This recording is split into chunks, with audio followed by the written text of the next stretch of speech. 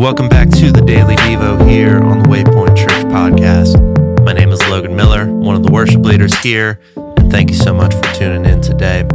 Today's Devo is coming out of Deuteronomy chapter 22, and I thought about this passage as I've been seeing the news today and hearing about this awful death of George Floyd in Minneapolis, and seeing so many people across our nation, so many Christians, so many leaders that are really making a stand for justice and saying this cannot keep happening, this can't keep going on, and we stand with our brothers and sisters across the country. And I think it's amazing, but it pointed me back to this passage, and it pointed me back to the heart of God for his people, but more than that, what his people would reflect about him to the rest of the world.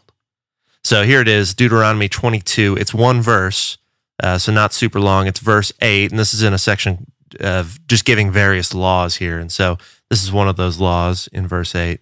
And it says this: when you build a new house, you shall make a parapet for your roof, that you may not bring the guilt of blood upon your house if anyone should fall from it.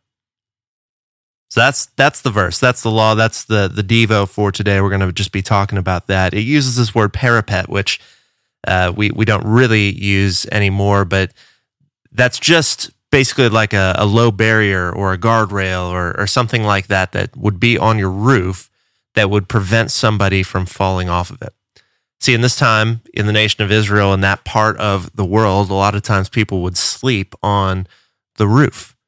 So if you had a guest that came over, they would likely be sleeping on the roof. And what this law is saying, hey, if you build a house, make sure that you put up an embankment on your roof. Make sure that you guard it. In the same way that when you have a baby, you put the thing in front of the stairs so that nobody's getting down there on accident, right? We put up protection there. Because what you don't want to do is in the middle of the night have somebody roll over and they fall off, and now that blood is on your hands. And see, God's not shy about saying that blood is on your hands. And so what I'm going to do is I'm going to go ahead and make a law. The law is not just meant to be a law. It's meant to represent God's heart, represent his justice, and say that I'm actually going to institute a law that is proactively for the welfare of people. So you may go to somebody's house and maybe they don't have the parapet on the roof, but when you come to somebody from Israel, when you come to their house and you pop up onto that roof, they're going to have some protection up there because God cares about life. God cares about justice. God cares about protecting people. And so he gives a law, but the law, again, it's not just for the law.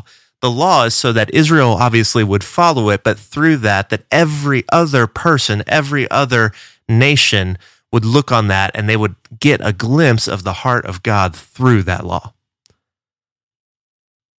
They'd get a glimpse of his care for people. They'd get a glimpse of his mercy. They'd get a glimpse of his sense of justice by seeing that law and by seeing the people of God respond to it.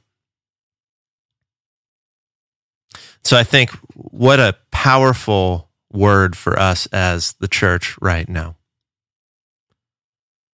That we have an entire country, and I would even say we have an entire world that is tired of these stories, that's looking for answers, that is longing for a day when their children can feel safe like other children feel safe. See, that's the reality in our country right now. And yes, we don't have all of the information. And yes, we may not be able to solve everything with one tweet or one Instagram post. But as the people of God, we are driven by the character of God. See, we make decisions based on the character of God. We set up our households based on the character and the goodness of God. And the ways that we reflect that to the world are so valuable.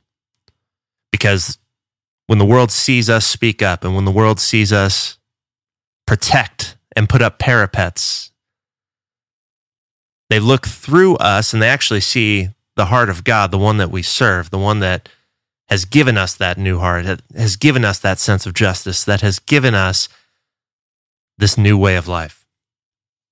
See, that's what it's about. It's so that we can, through justice, through mercy, point back to the goodness of God and his heart for all people.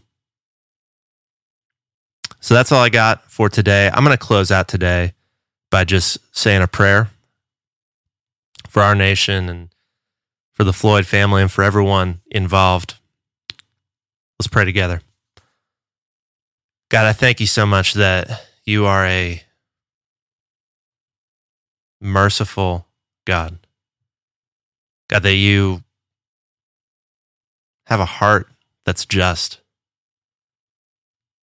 And God, we live in a world that doesn't reflect that.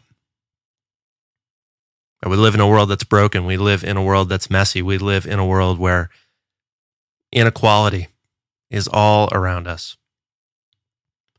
But God, in the midst of it, you've given us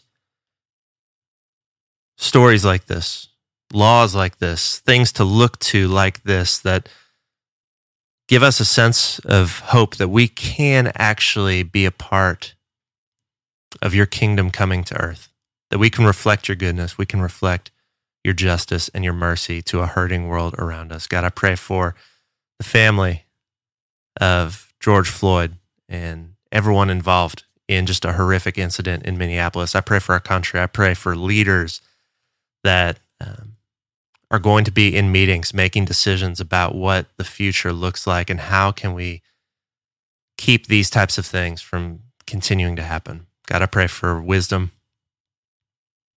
God, most of all, I pray that your heart would be known through us, your people, to a world that desperately needs it. We love you. Amen. We'll see you tomorrow.